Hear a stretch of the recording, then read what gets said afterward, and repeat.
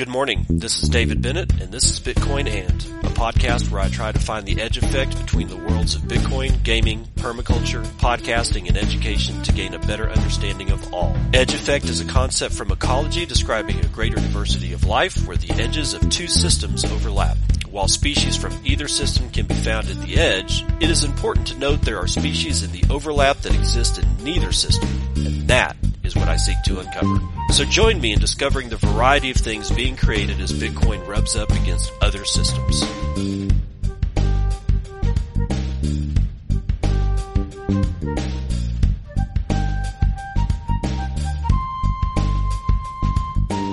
It is 10:20 a.m. Pacific Daylight Time. It is the 15th day of June 2023, and this is episode 748 of Bitcoin, and here we are again.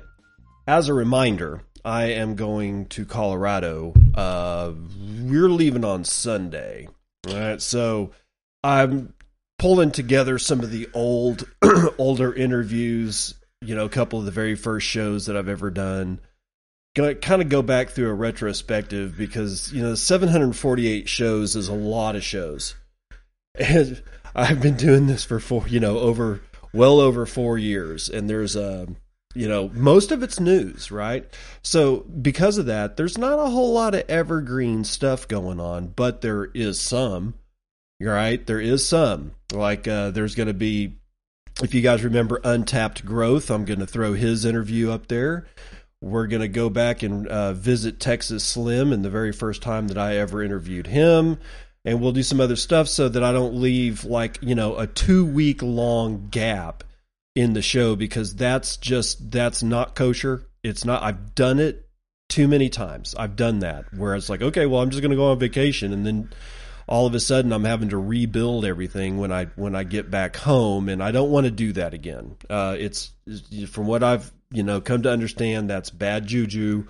I'm not going to leave you guys out in the lurch, but I also can't really record new shows, at least not yet. One of these days, get a mobile recording setup going on up there at the house in Colorado, which is Aspenwood, and you can rent that thing if you want. We've got it for rent, and it's in the San Juan Mountains. Probably, in my opinion, some of the most beautiful mountains that you'll ever see from the Rocky Mountains. It's just absolutely gorgeous scenery. It's close to you could walk down to the lake. It's a mile, it's like a mile and a half away, but it's still easily walkable distance. It's a pretty good sizable lake too, by the way. And the summers in the San Juan Mountains at that elevation, generally speaking, it's nice and cool. It's definitely cold at night, but during the day it warms up, and it's stunning. But I don't have a way to record up there, so I'm not going to do it. I'm just going to throw out some reruns and try to pick some of the special shows that I think that I was really proud of. Other than that, let's see. What do we need to do? Oh, you know what? We need to talk about this BlackRock ETF shit that's been going around this morning.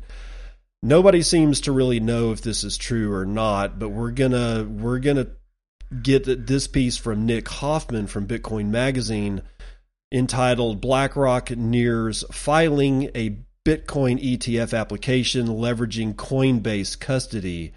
Oh joy! BlackRock, the world's largest asset manager, is reportedly on the brink of submitting an application for a Bitcoin ETF, as disclosed by a reliable source familiar with the matter.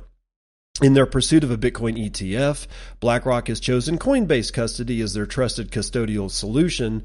Moreover, the asset manager will rely on Coinbase's spot market data to ensure accurate and reliable pricing for the ETF. Coinbase and BlackRock have so far refrained from providing any official comments on the matter. While the specifics of the upcoming ETF remain undisclosed, it is yet to be determined whether it will be based on spot or futures. My guess is going to be futures. Why? Because futures helps depress the price of Bitcoin. That's why it's going to be futures. I hope, actually, I don't hope I'm wrong. I kind of don't like derivative products at all. I think they should all burn in hell from whence they came, but we're going to have to deal with this shit. BlackRock, however, refrained from immediate comment, of course. It is worth noting that the Securities and Exchange Commission in the United States has thus far rejected every single application for a spot Bitcoin ETF. Nevertheless, the Commission has granted approval for several Bitcoin futures ETFs, which have been successfully introduced for trading. And that's one of the reasons why we have continual price depression on Bitcoin. It's the futures. That's honestly, futures don't do anything but try to cap prices. I know that if I were to go to some business school or whatever, that they would tell me I was full of shit. I don't know what I'm talking about. However, I'm looking at history, and futures basically seem to me to do nothing but price cap a commodity or some whatever the underlying instrument's spot price actually is. That seems to be the only thing that it really does. BlackRock's imminent filing for the ETF signals a turning point in the industry, as a prominent player in the TradFi space acknowledges the potential of Bitcoin. If approved, the Bitcoin ETF would open doors to a new wave of adoption and provide investors with an unprecedented opportunity to participate in the Bitcoin market through a regulated and accessible investment vehicle. Bullshit. That's bullshit. We already have futures ETF. Okay, so that's not unprecedented for one. All right, I don't get that part at all. Also, yeah, BlackRock's a huge player. I get it, but it's probably going to end up being just another futures derivative for Bitcoin. And like I said, I don't see futures contracts doing anything but depressing the price of anything. Look what happened to Saudi Arabia, right? They got all their crew together in Vienna. They were going to cut production again, and the futures traders on Wall Street said, "Nah, I don't think so." It doesn't matter. The noise introduced by futures ETF of anything is so overwhelming that nobody knows how to actually price anything anymore. It's fantastic how stupid the human species seems to be. In fact, I read something the other day, actually it was yesterday, somebody posted a Guardian article, and the headline was something like human or synthetic human embryos created in a laboratory. No sperm or egg was involved. So just without even the structural foundations of what it means to be human and how humans actually create other humans, not even involved. And yet a synthetic human embryo is apparently created in a laboratory. My response to that is, just how stupid are we? Are we really this? How come we're always this stupid? I don't get it. Why can't we just know the price of something? Why can't we just create humans the way that humans are created? Think about it this way. They'll say with the human embryo shit, oh, but now humans won't actually have to, bear the weight of having a child. I get that. I watched my wife be pregnant twice, and third trimester, both of them in late summer in Texas. Not really when you want to be that pregnant. Okay. You're talking about like 105 degrees outside and you're in your third trimester. No, dude, no, don't do that shit. That's hard. But even if third trimester is in the deeps of winter, which is probably a little bit more comfortable, nothing about being pregnant for a woman is comfortable. I get it. However, if we start saying, okay, well, now we're just going to synthetically create all these humans, and even if they did it with sperm and egg, and all of a sudden, guess what happens? Evolution, when there's not a pressure to do a thing, generations later, you end up losing. It becomes what's called a vestige. It's a vestigial either organ or it's a vestigial function of a human. They go away. So what ends up happening is we end up dooming our own species, because if the worst case scenario happens and no longer are there any laboratories around, the human species has lost their ability to breed naturally in the environment. Kiss human race goodbye. And again, I ask ourselves, all of us, are we really this stupid? I guess we are, because we keep introducing yet one more futures ETF on the price of Bitcoin. It's stupid. And speaking of, we're going to talk about the presidential race in the United States. Yay, clown show. Miami's Bitcoin mayor will challenge Donald Trump for United States president. Decrypt Jason Nelson writes it. Francis Suarez, mayor of Miami, has filed to run for U.S. president. Known as the Bitcoin mayor, Suarez has previously said he wants Miami to be a global crypto hub, personally investing in crypto in the wake of the passage of the $1.9 trillion stimulus bill and push to receive his government paycheck and 401k benefit plan denominated in Bitcoin. Suarez filed as a Republican candidate today with the Federal Elections Committee, meaning that he will be challenging former President Donald Trump for his party's nomination. Suarez joins a growing list of Republican presidential hopefuls looking to court the Bitcoin vote. Florida governor and candidate for the GOP nomination Ron DeSantis announced that the state would accept Bitcoin as payment from businesses for sales or state taxes last year, although the announcement did not include individuals. DeSantis also signed a bill banning central bank digital currency or CBDCs in Florida in May. During a Twitter Spaces conversation with then Twitter CEO Elon Musk, DeSantis said the future of Bitcoin depended on current United States President Joe Biden not being reelected. Quote, the current regime, clearly they have it out for Bitcoin, and if it continues for another 4 years, they'll probably end up killing it. Okay, pausing. No, you won't. That's not the way Bitcoin actually works. They can make it harder. They can come out and say flat out it's illegal. And that would be the only time that I would really, really consider saying, you know what, I'm kind of done.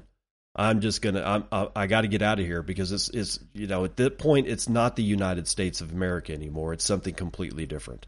It's the United Communist States of Socialism or something like that, but it's not America. All right. So, but this bullshit is a scare tactic, because DeSantis knows that Bitcoiners are a single issue voting party, and we're large enough that it can start swinging things various ways depending on how we decide to vote, if any of us actually vote.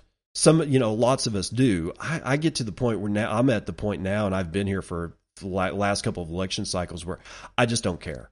It doesn't matter who gets in. They don't like me. They don't want me to do well. They really want me to remain poor, because poor chattel is the best chattel. But continuing on, another Republican candidate seeking the Bitcoin vote is entrepreneur Vivek Ramaswamy, who, during the 2023 Bitcoin conference, said Bitcoin should not be regulated as a security, but Republicans are not the only ones putting Bitcoin on their platform.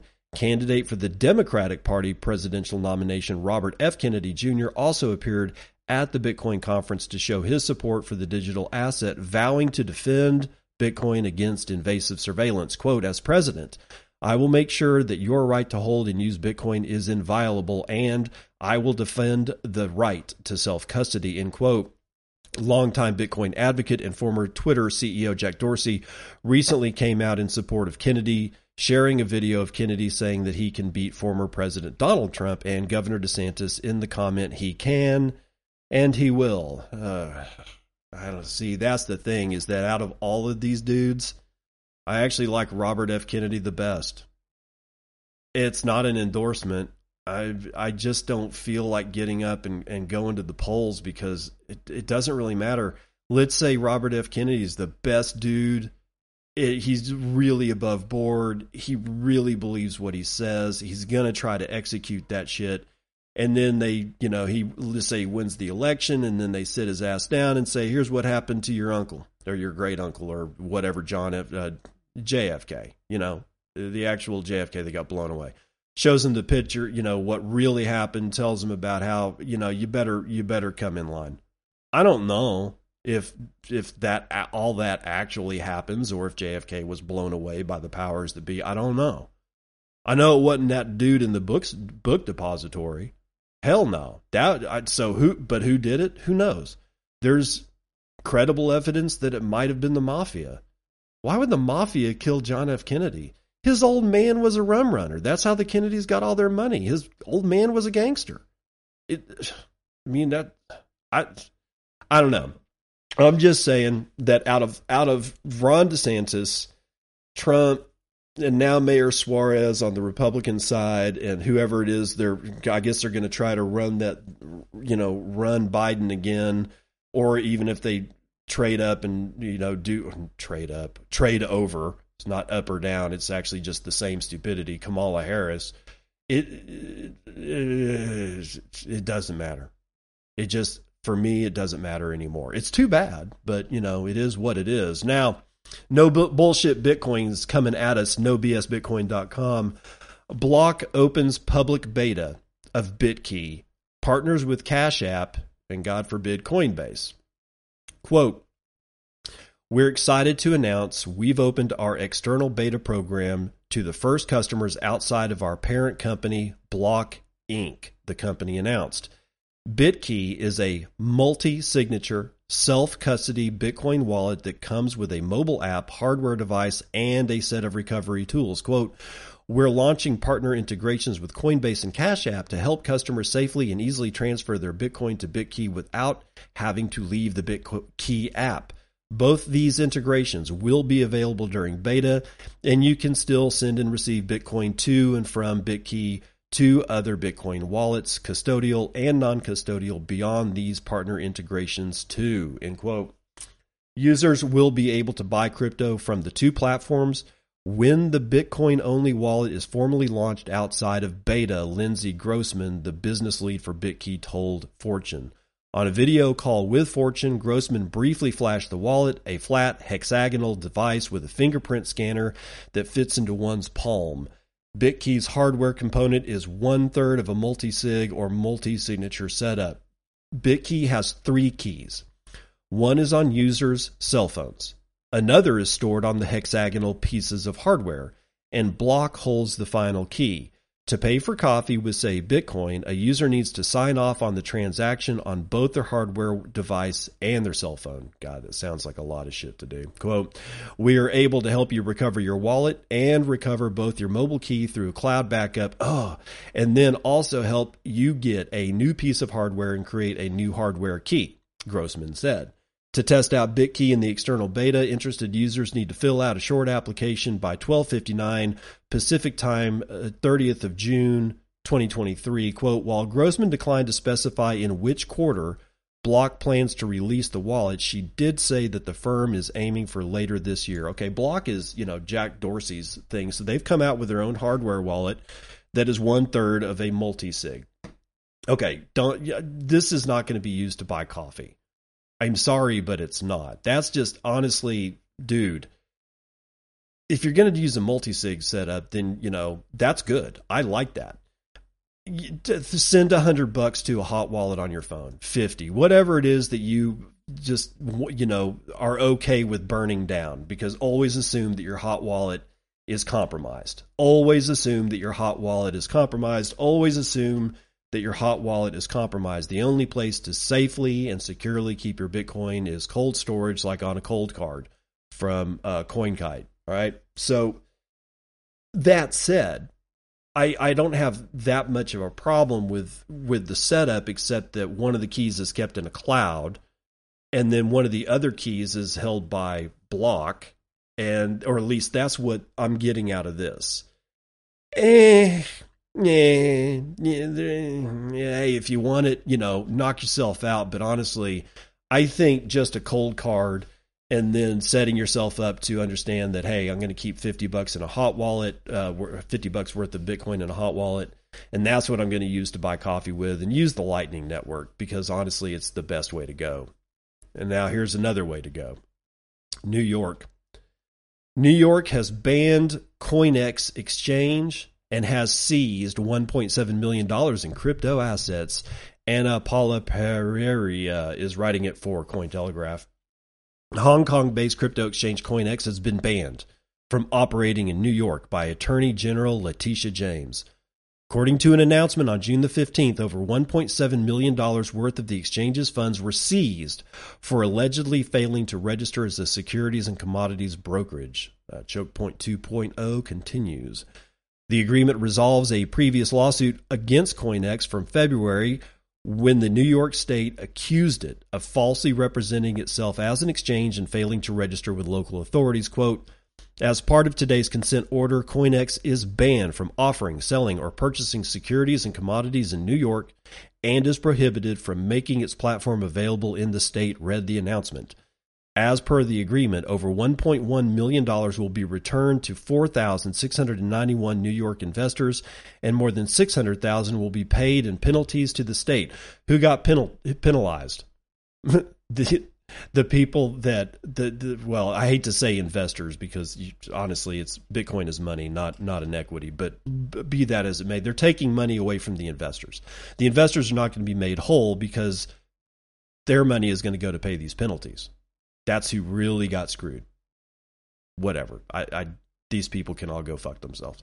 Furthermore, CoinEx must implement geo-blocking to prevent access by New York IP addresses. It is also forbidden for CoinEx to create any new accounts for U.S. customers. Quote, today's agreement should serve as a warning to crypto companies that there are hefty consequences for ignoring New York's laws. My office will continue to crack down on crypto companies that brazenly disregard the law, mislead investors, and put New Yorkers at risk, Letitia noted in the announcement.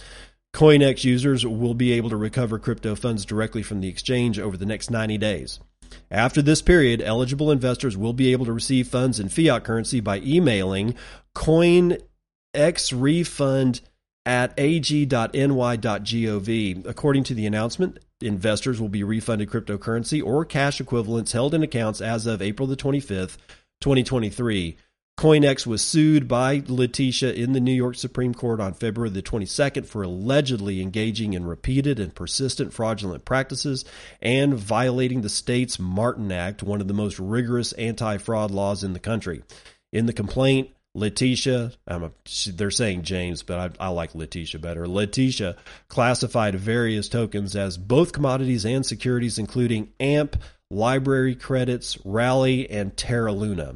Yeah, well, Terra, I mean, the thing about all this is that, yes, those are securities. Everything but Bitcoin seems to be a security as far as quote unquote crypto goes. So that part they get right. It's when they start going after Bitcoin that they're going to find themselves not doing very well. But be that as it may, we have doctors concerned.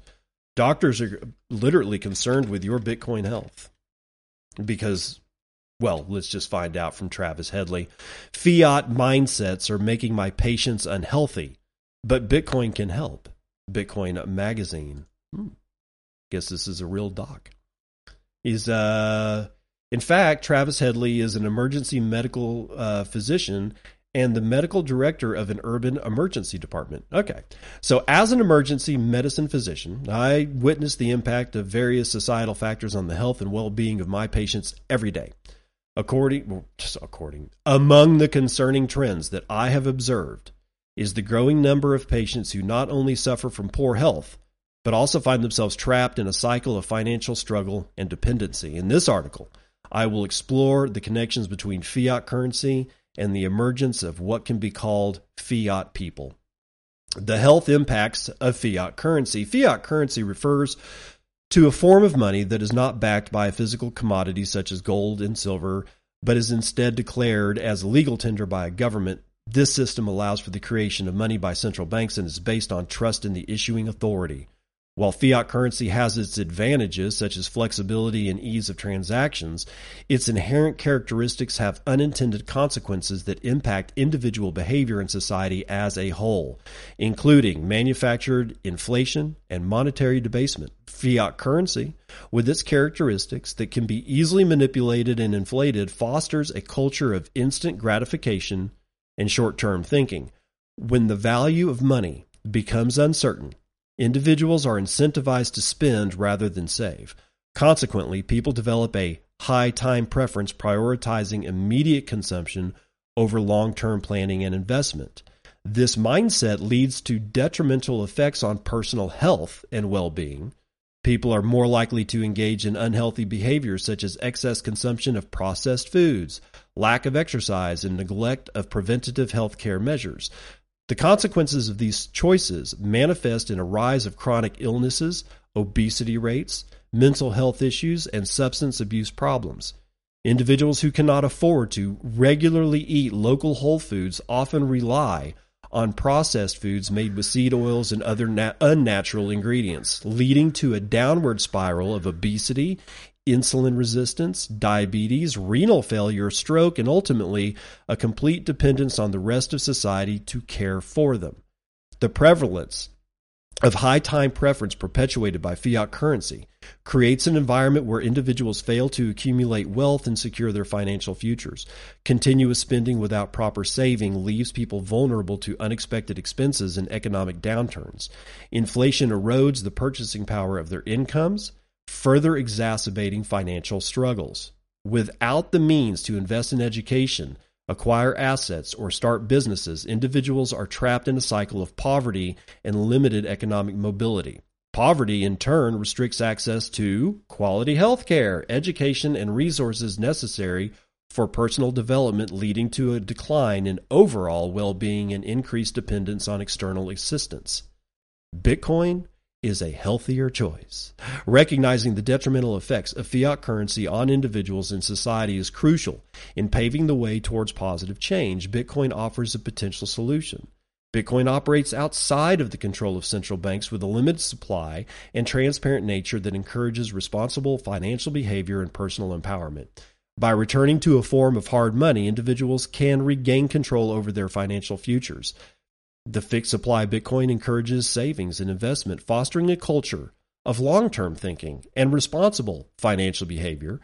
The decentralized nature of Bitcoin removes the dependence on centralized authorities and reduces the risk of inflationary practices, providing stability as well as transparency. Embracing Bitcoin and decentralized financial systems can provide individuals with the means to break free from the cycle of high time preference, poor health, and financial dependence. Bitcoin empowers individuals to make informed decisions about their finances, allocate resources efficiently, and invest in their personal well-beings and futures. The link between fiat currency and the emergence of fiat society cannot be overlooked. As an emergency medicine physician, witnessing the consequences firsthand, it is clear that a shift towards alternative monetary systems like Bitcoin, combined with financial education and personal responsibility, can pave the way for a healthier, more financially stable society. Bitcoin offers a path to personal empowerment and financial stability by breaking free from the grip of fiat currency. By regaining control over their lives and finances, individuals can improve their well-beings, escape the cycle of poverty, and create a more prosperous future. However, it's important to approach this transition with thoughtful consideration, education, and accessibility to ensure inclusivity. Through embracing Bitcoin, we can strive toward a society where people are not mere products of fiat currency, but rather creators of their own destiny. That's the end of the article, but I will say this before we move on.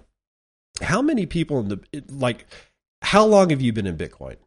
I've been in since 2015, and I've seen a wholesale change over that time of more and more people that have been involved in Bitcoin in a much longer time period than if you got in last year.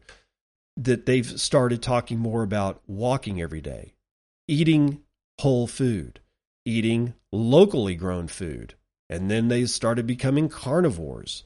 And now we've got the beef initiative, and it just goes. There's people that are. Sir Sleepy on Nostr is, trying to, I think the way that works, he's posting how many steps he's taking per day, and people are zapping him the amount that he's walked so that he can get money to go. I can't remember. I think he wants to go to Nostra Asia or something like that. I can't remember.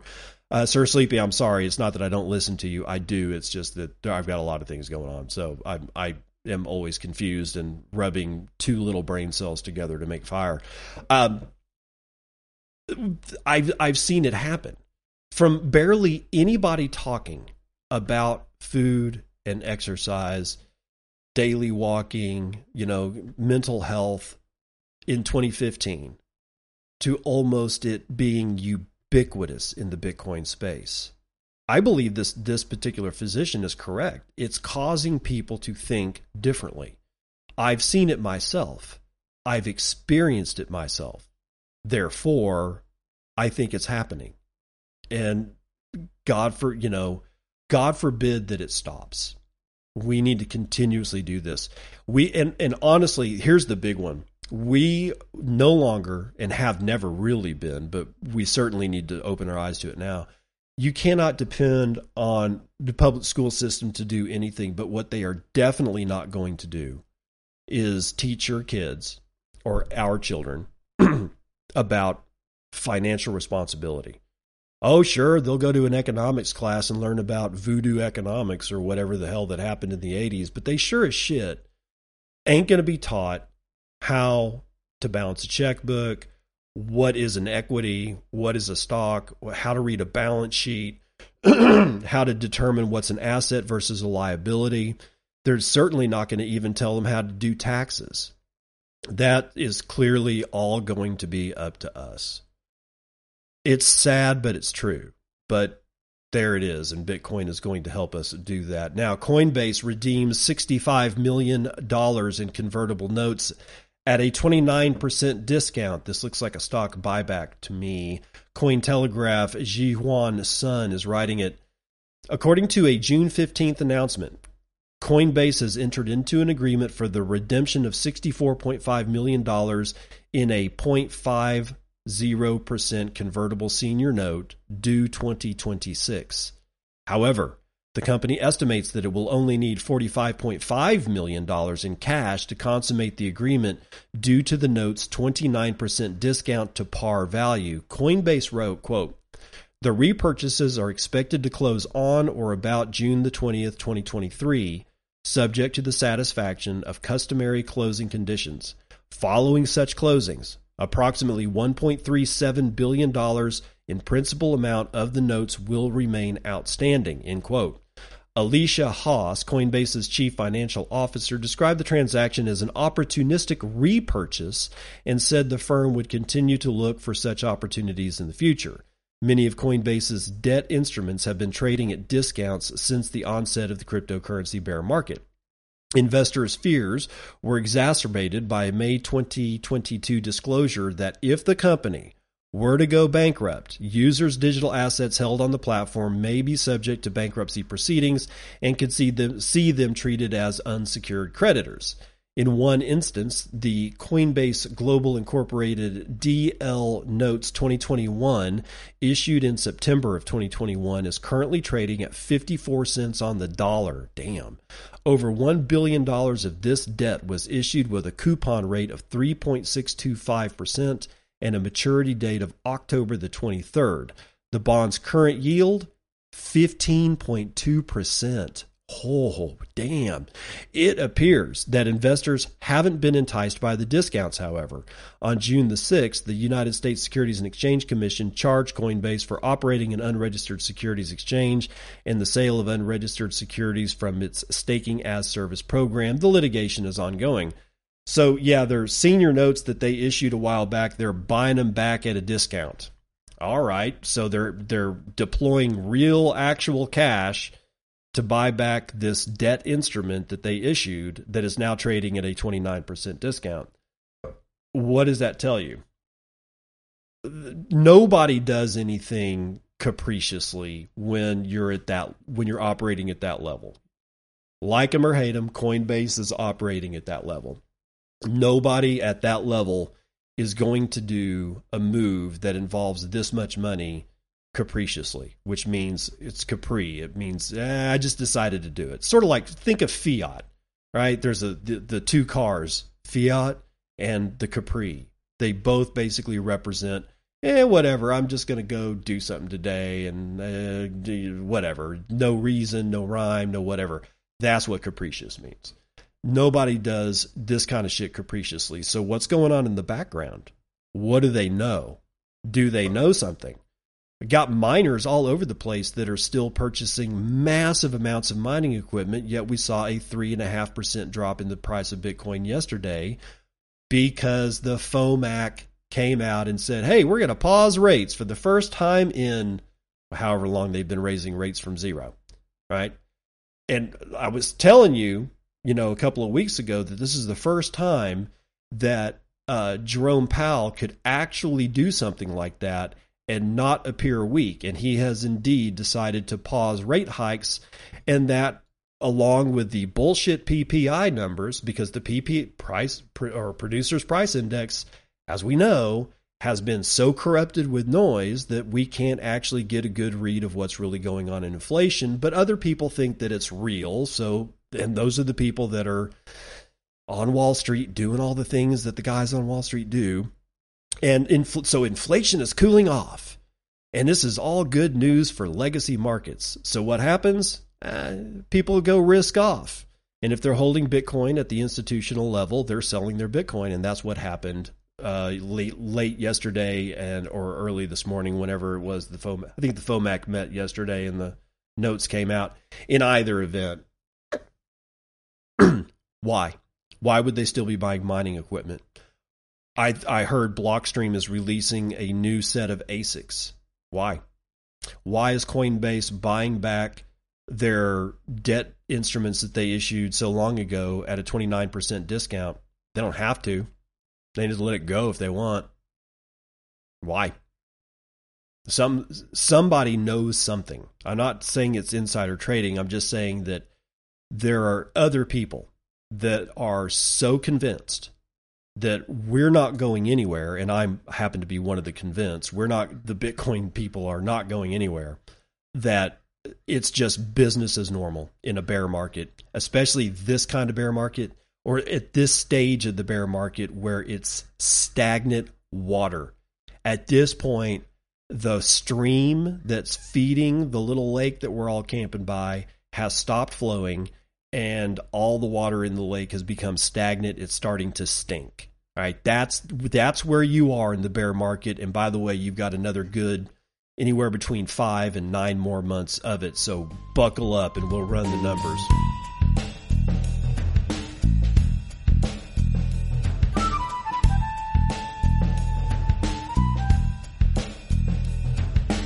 Oh, look, the guys on Wall Street decided to go longer into oral. We've got West Texas Intermediate up 3.72% to $70.88. Brent North Sea likewise up 3.66% to $75.88. Natural gas swinging for the fences, 9.05% to the upside, coming in at $2.55 per thousand. Gasoline is also up 3.68% to $2.64, just in time for the summer driving season. Metals are slightly mixed. I got gold up 0.14% to 1971 and 60 cents. Silver is down 2/3 of a point. Platinum is up 1.3. Copper is up 0.7%. Palladium is down 0.5 point. Lumber is up 0.86%. But look at wheat, 5.16% to the upside. Soybeans are up 3%. Corn is up almost 3%. Everything is just skyrocketing. The only loser today, it looks like Texas and Louisiana is going to have a bad time with their cotton. 0.97% down to the downside. Got live cattle up 1/4 of a point. Lean hogs are up 3/4 of a point. Feeder cattle are down 2/3 of a point. The Dow is up 1.6 or 1.16%. Yay, we're all saved. S&P is up almost a point. NASDAQ is up almost a point. S&P Mini is up almost 0.5 point. Real money, as I said, is depressed. $25,006.29. Yeah. That's after almost 400,000 BTC have exchanged hands in the last 24 hours. Average transaction value is 0.92 BTC. Median transaction value is $192. So getting back up there. Swings in the hash rate are starting to piss me off. 9 minutes and 28 seconds.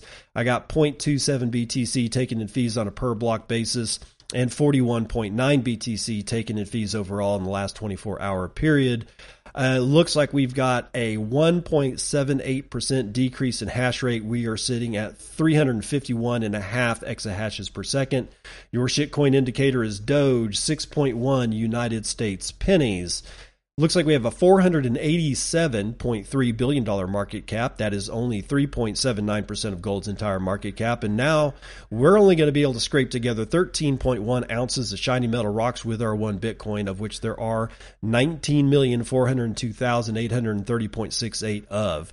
5,391.67 of those are in the Lightning Network, valued at $135.4 million. There are 70,316 payment channels that we can see, and 63.8% of the Lightning Network is being run over Tor. We have an estimated difficulty change of a positive 0.2% increase coming in June 27th, 2023. Mempool looks to be just under 200 blocks, carrying 303,000 unconfirmed transactions waiting to clear. And they will clear at 30 Satoshis per VByte, low priority, 40 Satoshis per VByte, or about $1.40 for a standard SegWit, no frills transaction. Bitcoin and is come in at number 8 or number 9 on the charts today. By the way, my Lightning node has come back up.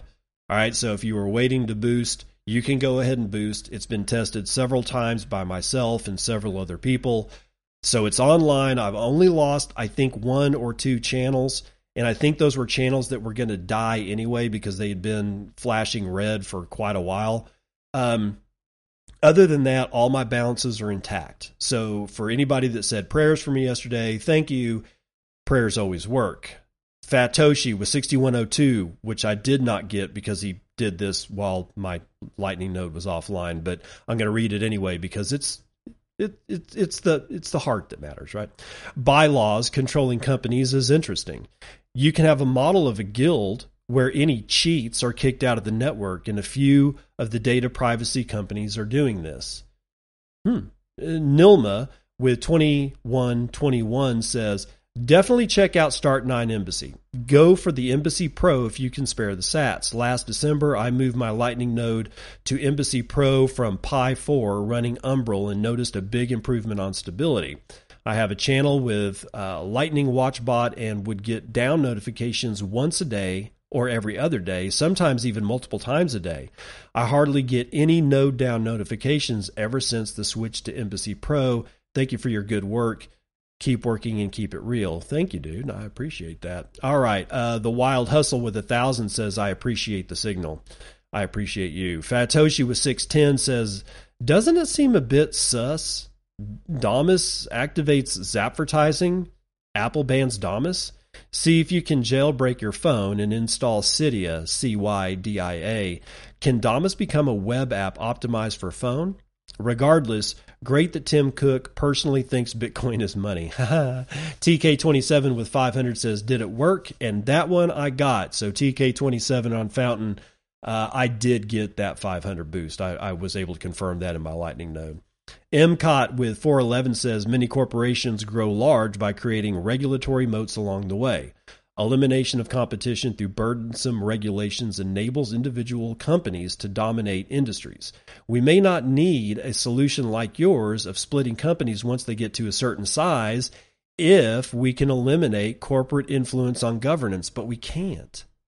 That's what I'm saying. We can't. And by the time somebody gets that large, it's going to be way too late to install anything that I suggest because you'll get sued by your investors that own your stock because by that time, you've already done your IPO. That's why I'm saying it has to be done by the founders of the company while the founders are still there and haven't cashed out or haven't died and sent the reins of the CEO-ship and other C-suite offices to people who weren't along for the ride, that did not get steeped in the ethics and morality of the people that actually started the damn company. You have to literally write your rules into stone while you're there, while you're alive, while you're building the company. You have to do that. Again, I think that my idea is a bit radical. I also think it's a bit unworkable, but the point of even suggesting it was to get other people to start thinking about this. And thankfully, MCOT was thinking about this. I just don't think that we can eliminate corporate influence on governance, because by that time, you're fiduciarily committed to the path of making sure that your company never loses money so that you don't get your ass sued by every single investor that holds your stock. Just saying. God's Death with 370 says, thank you, sir. Another great one. Jim Leahy with 333 says, 10 sats per minute listening to this. What a great day. Love you, man. You were inspirational in getting me involved in Bitcoin. And by Bitcoin, I mean a Bitcoiner. Keep it up, brother. We love you. I had to tell him thanks with my own little reply there. Kvart Beerborn with 250 says, breaking! Gensler declares court appeals are securities. In an unprecedented and unexpected turn of events, the SEC has filed the Third Circuit Court of Appeals of the United States for handling unregistered securities. The lawsuit came after the SEC's negative to comply with the court's order to reply to Coinbase's appeal. Gensler was later seen having a heated discussion with Senator Davidson that ended with Gensler bitch-slapped Davidson and told him, STFU or I'll declare you a security next. Ha, ha, ha. Pies with 100 says, thank you, sir. Turbo Leggy with 100 says, great show. Thank you. And I keep asking you guys to give me 5-star reviews on Apple Podcast, and you have. I've got just in the month of June alone, before June, right? The last 5-star review that I got was December the 8th of 2021. And then I started asking you guys to help me out, get this show on track, get it to where I think where it needs to be. And there, in the month of June alone, stopping at June the 12th, there are 6 5-star reviews that have come in this month alone. Do you have any idea what that does for visibility?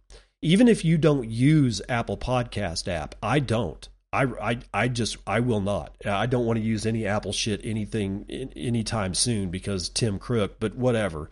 You guys came out of the woodwork. And if you guys could continue to persuade other people to give me 5-star reviews, that would be helpful. But it's already helpful. It's already doing what I thought it was going to do. My listenership is going up. My discovery level seems to be rising. That's all because of you. I'm not doing that. I don't have money to buy ads, right? I mean, I've got Zapvertising money, but Zapvertising is probably going to go away. I don't think we're going to let it go away completely. It'll come back. We're just going to have to be creative because of, again, Tim the Crook, Apple. All right, so there's your weather report.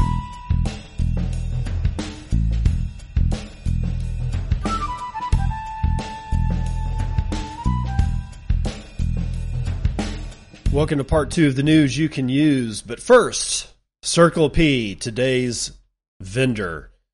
Maple Trade. Dude, Maple Trade. At Beisnerds, Beisnerds, makes the best maple syrup I've ever tasted in my entire life, and he makes it by hand. No, I mean really by hand. He's not buying and selling it. He's not buying it from a different person and then drop shipping it to you. No, this is why Circle P exists, right? This is the marketplace for plebs just like you who know how to do something really well, but don't have staff, don't have an advertising budget, don't have any possible way to get anybody to know what it is you have out into the wild so that people can look at it and go, you know what? The maple syrup is, at the store, it's like and every time they go to like a farmer's market, the maple syrup is a little bit better, but not like this. Not like Beisnerds, not like Maple Trade. Maple Trade is his alias, and you can find him on Nostr as well as Twitter under @BEISNERDS. And like the Circle P, anybody else in the Circle P, every time that you mention that you're buying his stuff because you heard it from the Bitcoin and the Circle P, he gives me a cut. Now, I haven't heard from Maple Trade in a little while, but hey, he's probably got stuff to do. But one of the things that he does is harvest 8,000 gallons of maple syrup, of maple syrup, of tree sap, maple sap, from like 600 trees that he has on his property, and then he boils that down to 140 gallons of maple syrup.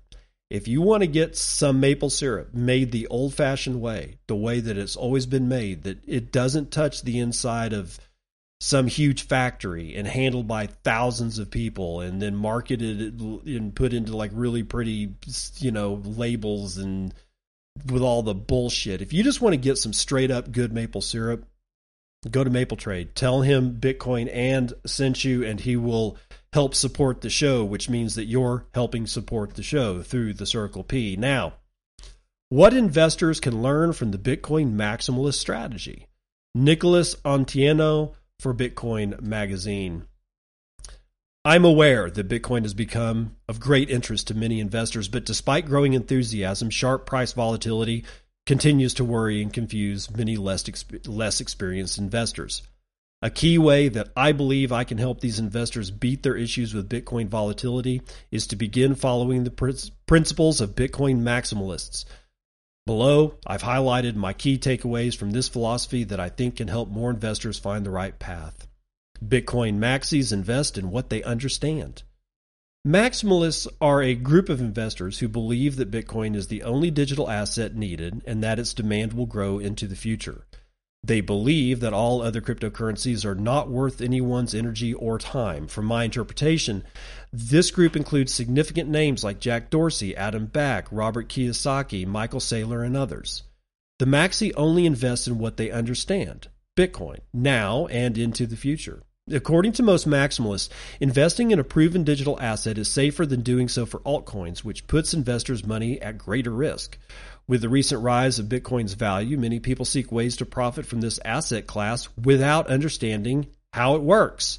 While investors can make fiat returns with Bitcoin in several ways, like trading, staking, lending, mining, and gaming, maxis prefer to just hold the asset. Most maximalists are successful in their investment journeys because they understand their financial goals, inherent risks, and the overall market. These contrarian investors don't always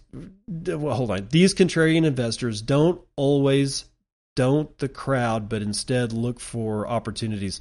That's the way the sentence is written. Look for opportunities in places where others may not.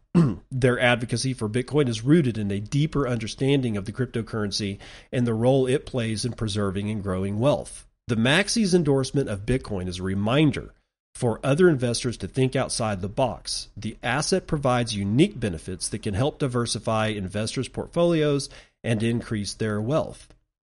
Focus on the process. The Maxi's investing model is simple.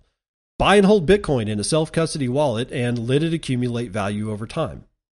The maximalists achieve this through discipline, solid intellectual frameworks, and sticking to an investment process. Following one's process and staying disciplined minimizes the likelihood of any potential emotion affecting one's investment decisions. Maxi's most essential but difficult trait is to have discipline. They look at an investment with a long-term horizon, which requires patience and avoids hasty decisions. A true Bitcoin maximalist mind state is not about trading in and out of an investment. This is likely true for other types of investors, but for maxis, following the process and having discipline means buying Bitcoin when prices dip. Instead of trading out after making a quick return, they hold the Bitcoin over a longer period and as a result believe they will accumulate massive gains. The maxis also believe holding Bitcoin is the best way investors can increase their purchasing power due to the crypto's growing user adoption and its hard cap supply of 21 million. The long-term approach. Many maximalists would say that their investment time frame goes for at least 10 to 20 years. This long-term approach is the only way aspiring investors can make significant money with Bitcoin. After all, Bitcoin is never about the short term. The maxis don't change their minds simply because the entire market is acting in the opposite direction. It is with this conviction within themselves that they hold their investment no matter what. Bitcoin maximalist Michael Saylor has described his Bitcoin ownership as the family farm, something an investor should never sell.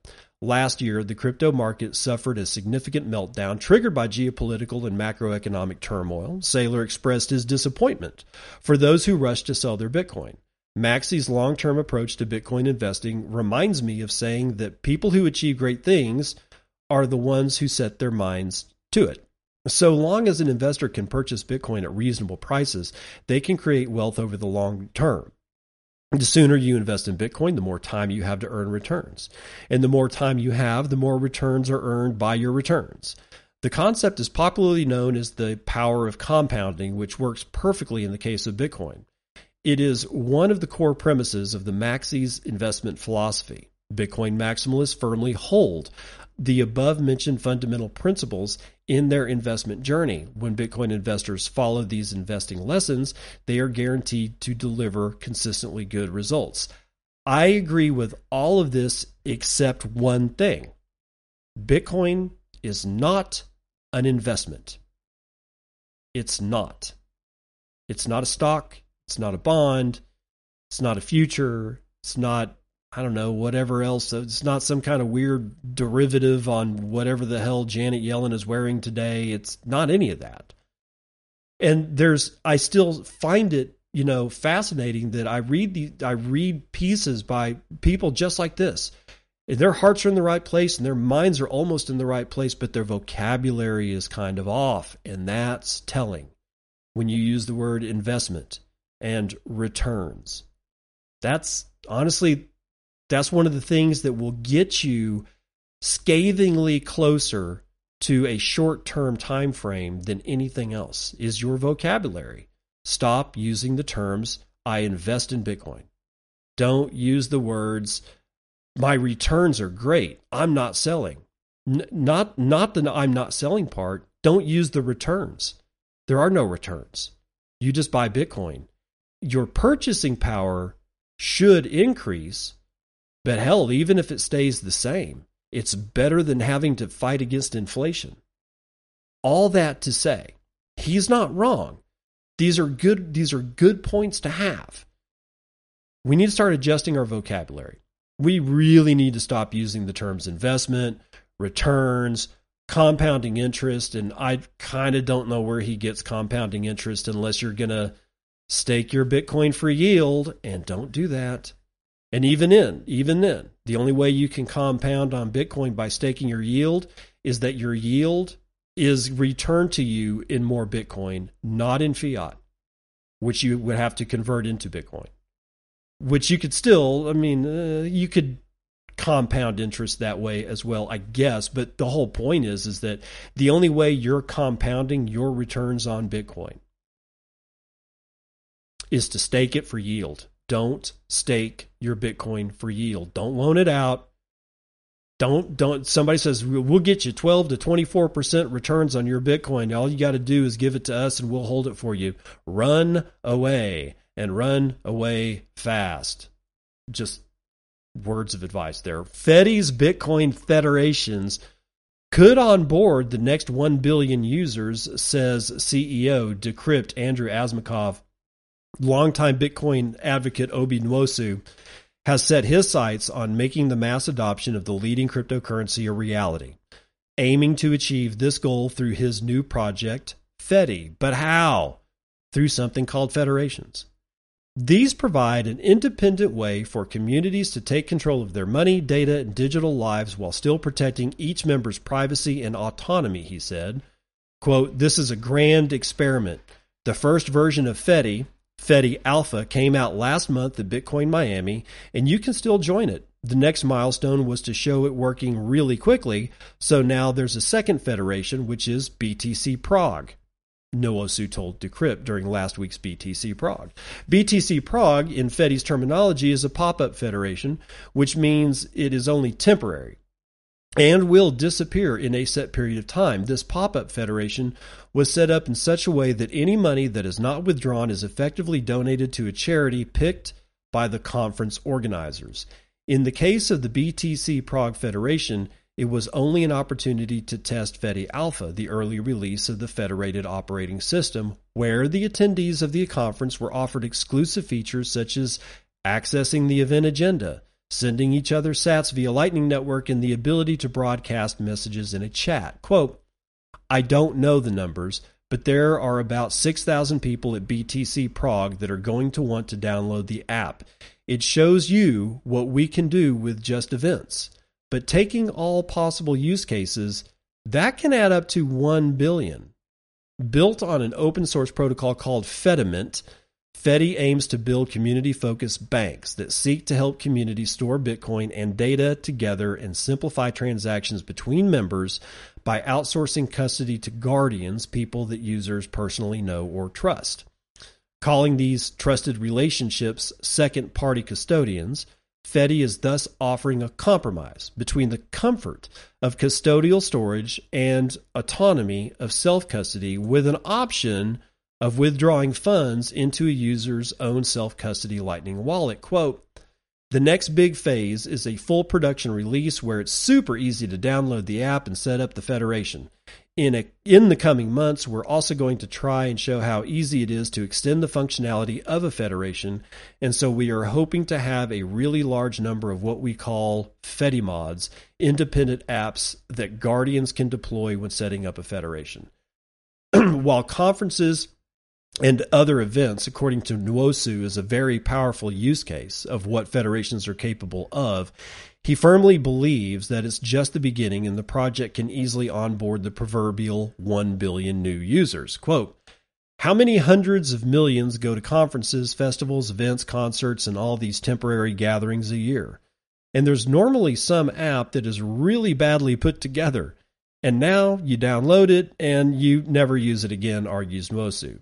Here, though, you join a federation for one thing, but at the end, you still have a functioning platform that becomes a Bitcoin wallet and still has a use. Moreover, it can lead you to other things, and you can continue using Fedi to set up things for your community or maybe for your company, he said. Communities specifically are where new users can be onboarded, especially as the cost of making transactions on-chain gets higher and higher. People first move to Lightning, but the costs continue to rise, and then you'll realize that making channel rebalancing is also expensive. We saw that recently, he said, referencing reshuffling balances and payment channels that Lightning nodes make to keep routing payments. And he further explained that as the cost of channel rebalancing are generally the same if the channel is used by one person or a million, this will mean that if you have a federation with 10,000 people, that cost is shared amongst those 10,000 people. Quote, "This is why federations work even in hyped markets, because all your costs are divided. Let's say you have 1,000 users in a $10 transaction. So instead of one person paying $10 to rebalance, you are having one person paying $10 divided by 1,000, which is 0.1%, said Nwosu. On top of that, since the federations uses Fedi's e-cash notes, the implementation of digital cash invented by David Chaum, Dr. David Chaum, this also helps scale transactions, as any transaction happening within a federation doesn't even touch Lightning.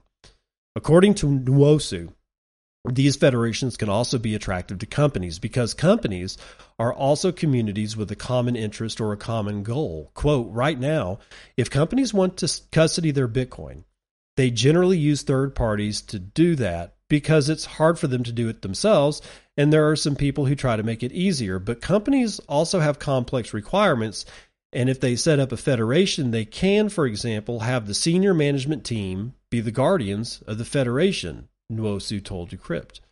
Federations can also give companies the spending controls that they want. Quote, "They can say, well, this department can spend this much, or it can make a certain payment. All that stuff can be added just like anyone can write programs for Windows or for your iPhone.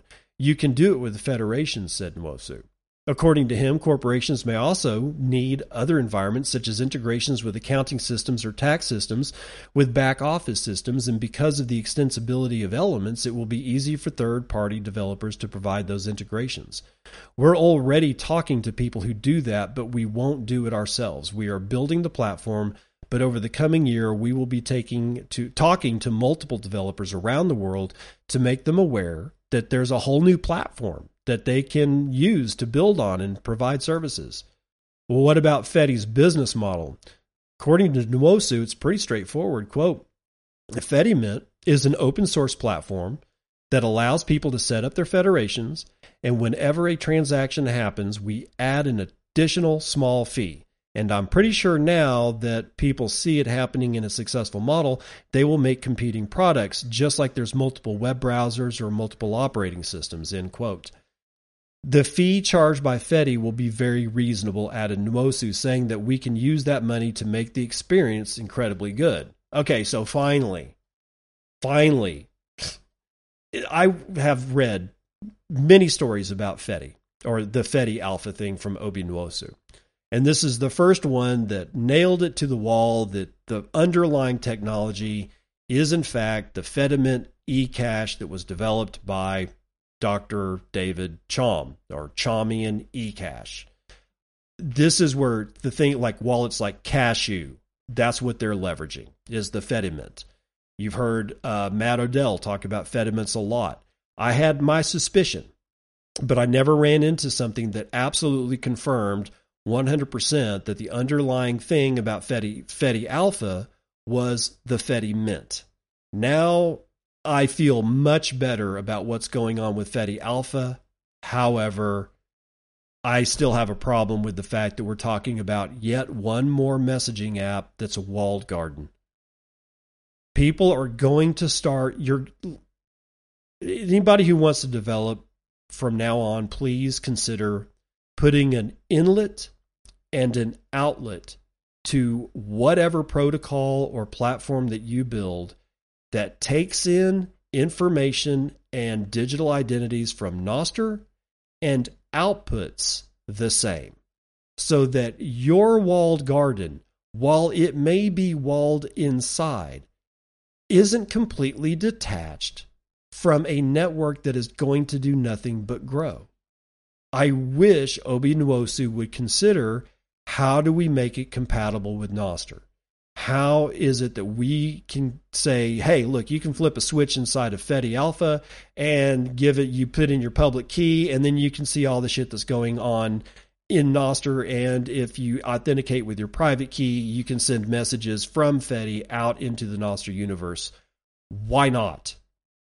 Why not? And when you're within this particular walled garden, then it's in the guise of Chaumian eCash, which is honestly a great invention.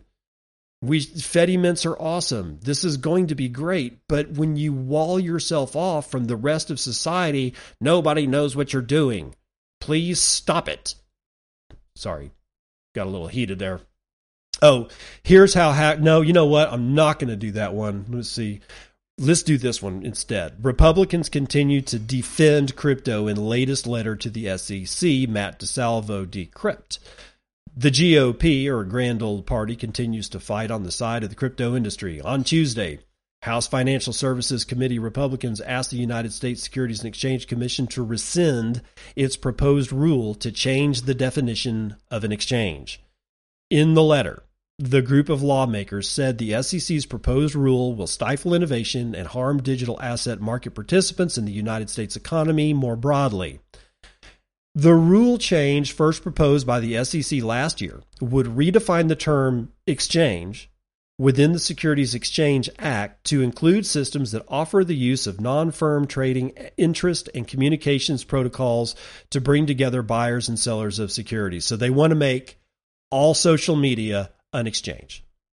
That's what that meant, by the way, in case you've missed it. Republican lawmakers argue in the letter that this definition exceeds the SEC's powers and would shut down the development of the digital asset ecosystem and continue to stagnate U.S. technological innovation.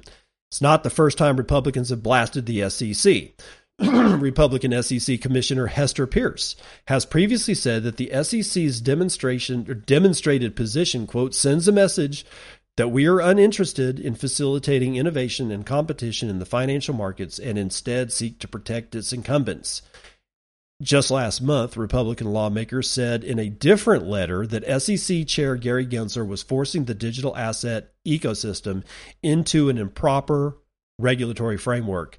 The SEC has gone after a number of major crypto brands this year. Yes, we know. SEC Chair Gary Gensler appears to be cracking down on all the coins and tokens that he believes are unregistered securities, and his agency has charged a number of digital asset companies as a result. The top regulator has even hinted that the digital asset industry may not be welcome on U.S. shores at all, saying we don't need more digital currency, and adding that the current industry was built upon non-compliance. This harsh stance has been criticized by lawmakers who argue that the regulator is overstepping its mark, and by crypto companies who are now eyeing up other countries to do business. Yeah, that's exactly right. Not only is Gary Gensler doing that, Gary Gensler doesn't give a shit about Circuit Court of Appeals in the United States. The judicial branch doesn't matter to Gary Gensler. Doesn't matter. Am I mad about him calling everything a security? No. Because 99.999% of the crypto ecosystem is indeed an unregistered security, and they all need to burn to the ground. And as long as he's turning his flamethrower on them, I don't give a shit. The enemy of my enemy is my friend until my so-called new friend turns his shit over on me, in which case he returns exactly to being what he always was, an enemy. But for the time being, while he's, burning all this crap down, I don't care. What I do care about, though, is that he's not answering to one of the three branches of the federal government. Not that I like the federal government, but the federal government was set up by the Constitution of the United States. There's three branches of government. There's legislative, there's executive, and there's judicial. And Gary Gensler is just refusing to even cooperate or even answer to one of the three major branches of government. That sounds like a little dictator. That sounds like a tyrannical guy. And those guys have a tendency to cause a great amount of harm. Right now, if he's only doing harm to, the shitcoins, I don't care. But at one point or another, he's going to turn his ire to us, and he's going to do great harm to us. This guy's got to go. I mean, even if he is doing the God's work by burning down shitcoins, he's got to go. This dude is no good. He's no good. USDT is in the news. This will be the last one I do. USDT, or Tether, is selling on Curve. Uniswap spooks traders amid Bitcoin drop. CoinDesk Shara Malwa tells us what the hell's going on with Tether. Millions worth of Tether stablecoin appear to be selling off on popular Uniswap and Curve pools to Thursday morning, sparking early signs of concerns among traders. USDT, which usually trades around $1, lost its peg to the U.S. currency and dropped as low as 99.6 United States pennies, according to CoinMarketCap data. The token was recently trading at 99.8 United States pennies. USDT bounces on Curve's popular 3 pool, a stablecoin swapping pool made up of USDT, USDC, and DAI, rose to over 72% early on Thursday, suggesting traders had exchanged tens of millions of USDT in favor of USD coin and DAI. Curve's 3 pool now holds $300 million of USDT and nearly $55 million each of DAI and USDC. The imbalance suggests an increased preference for DAI and USDC over Tether. Such sentiment was previously observed during Terra's implosion last May and the collapse of crypto exchange FTX in November. Tether CTO Paolo Ardoino suggested in a tweet that some traders could be looking to capitalize on the general sentiment in the broader crypto markets, which has dipped in the past 24 hours. Markets are edgy these days, so it's easy for attackers to capitalize on this general sentiment, Arduino said. But at Tether, we're ready as always. Let them come. We're ready to redeem any amount. Okay. So what's going on? Yeah, Tether lost its peg briefly. So what's Tether doing right now? I don't know. Let's look at TradingView. Come on, TradingView. You can come up. USDT, and there it is. And we are now back up to almost $1. In fact, we are up to $0.99902. Okay, so it's recovered most of its stuff, and it did, in fact, dip down to damn near 99.5 United States pennies. So there's a pretty sweep. I mean, okay, it depends. It really depends on how you're looking at it. If you're like, dude, 99.5, that's half a penny. That's nothing. Yeah, it is. When you have a stable coin like Tether and people are using it to swap in and out of God only knows what for God only knows what reason, and they've got billions of dollars on the line, that costs a lot of money. So that is, in fact, a major dip. And what I've got on my screen right now is that's a scary dip for something like Tether. Am I worried? No, I'm just not. How? Because I buy Bitcoin and I hold Bitcoin. That's going to do it for the morning roundup.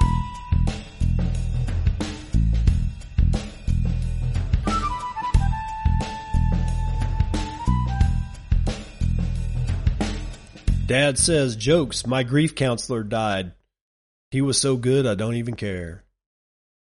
Yeah, it harkens back to that whole thing about the medical doctor talking about the influence of Bitcoin on healthy habits. Health is really important, and we've basically been taught that you can just take a pill for that. That's never actually been true. If you're always treating the symptom, then the underlying pathology is going to take you out at one point or another. All right. If you're overweight, just walk. You don't have to go join a gym, dude. See, this is one of the other things that I think is a bad sign of the malaise that is high time preference in the United States American public, right? Is that you're going to go join a gym and pay them $20 a month, which I still don't know how they can operate on that, but be that as it may. You're going to go join a gym, and somehow or another you're going to lose all this weight faster than taking a 5-mile walk every day. It actually doesn't even take all that long to do 5 miles. If you don't want to do 5, because maybe you're overweight, maybe you're out of breath a lot and you're not overweight, but for whatever reason you're out of breath a lot. I get it. Don't do 5. Do a half. Start with a quarter of a mile. It's actually it sounds like a long way, but it's not. It really is not. A quarter of a mile is not all that far. We just think of far because we're using the term mile, and that's, mile's kind of a hike. I did 5.9 miles yesterday. Walking, not running, not jogging, just walking. And not that fast walk either, that one that makes people look stupid, where they're fast walking. Oh my God, I hate it. No, just walk. And this is a great time to listen to audiobooks. You can listen to Bitcoin and you can listen to old permaculture voices, which isn't in production anymore, which is too bad. Jack Spirko, his podcast, the Survival Podcast, is one of my favorites. Bitcoin Audible, one of my favorites. Guy Swan, Rabbit Hole Recap, TFTC. There's Texas Slim. There's all manner of stuff that you can learn while you're walking. So you're learning while you're doing what? You're getting fit. Will it happen? Will you get fit where you need to get solely by walking? Yeah, it will take you a longer time, but yeah, you can. There's nothing wrong with walking. It's good for your heart. It's good for your circulatory system. It's good for your breathing. It's good for your blood. It's good for your muscles. It keeps your joints in check. That's why I don't run. I don't like high impact. And walking is not high impact. You really want to get down and dirty. The best exercise that is no impact at all, swimming. But the problem is you got to go to a place. Walking is easy because you can walk anywhere. But do something. Even if you do want to join a gym, then knock yourself out, but you don't have to. Walking is free. But it's just important. If we're truly going to change the world, you have to be alive to do it. If you want to effectively change the world, then you have to have good hopes, good feelings. And if you're obese and you're breathless and you're eating bullshit garbage that's got seed oil pumped into it, it's almost impossible to be in a good mood. It's almost impossible to be in a good mood on today's standard American diet. If you're like going, why haven't I been in a good mood? It's probably the food. I fight against it all the time. It's hard to find high quality food, and I get it. Spending a lot of money on high quality food. And that's what that doc was talking about, is that these things, these ways of thinking combined with our food system in the United States is sort of like Morpheus talking to Neo. Yeah, with a whole bunch of solar power combined with a form of fusion and plugging your ass in as a goddamn copper top into their system, the Matrix was able to, do all this. That's sort of the same thing. It's like it's a mental spiral downward. You can do something about that. But it takes time, which means what? Low time preference. It begins at the low time preference, whether you're talking about Bitcoin or walking around the damn block and not expecting to lose 100 pounds in a week. If you can be low time preference about your exercise, if you can be low time preference about getting into Bitcoin and remaining in Bitcoin, buy Bitcoin, hold Bitcoin. If you can be low time preference about your food selection, if you can be low time preference about when you eat, do you have to actually eat as much as you think you need to eat? Have you tried intermittent fasting? And I'm not talking about like a full day or 2 days. I'm talking about skipping breakfast. That's intermittent fasting. Have lunch and a dinner. Skip breakfast. See what happens. Or skip a lunch. Or skip a dinner. Whatever works for you. I haven't eaten breakfast in, I can't even remember how long. I'm fine. I'm like 175 pounds. I'm almost 6 foot tall. I'm like 5'11" or something like that. I'm doing okay, but I walk. I try to have low time preferences nowadays about what's going on in my life. And I think that out of all the stuff that I read to you today, the doctor's prescription about Bitcoin is pretty much the one that if you want, you should probably read it again. The link to that story, as usual, will be in the show notes, and I will see you on the other side. This has been Bitcoin and I'm your host, David Bennett. I hope you enjoyed today's episode and hope to see you again real soon. Have a great day.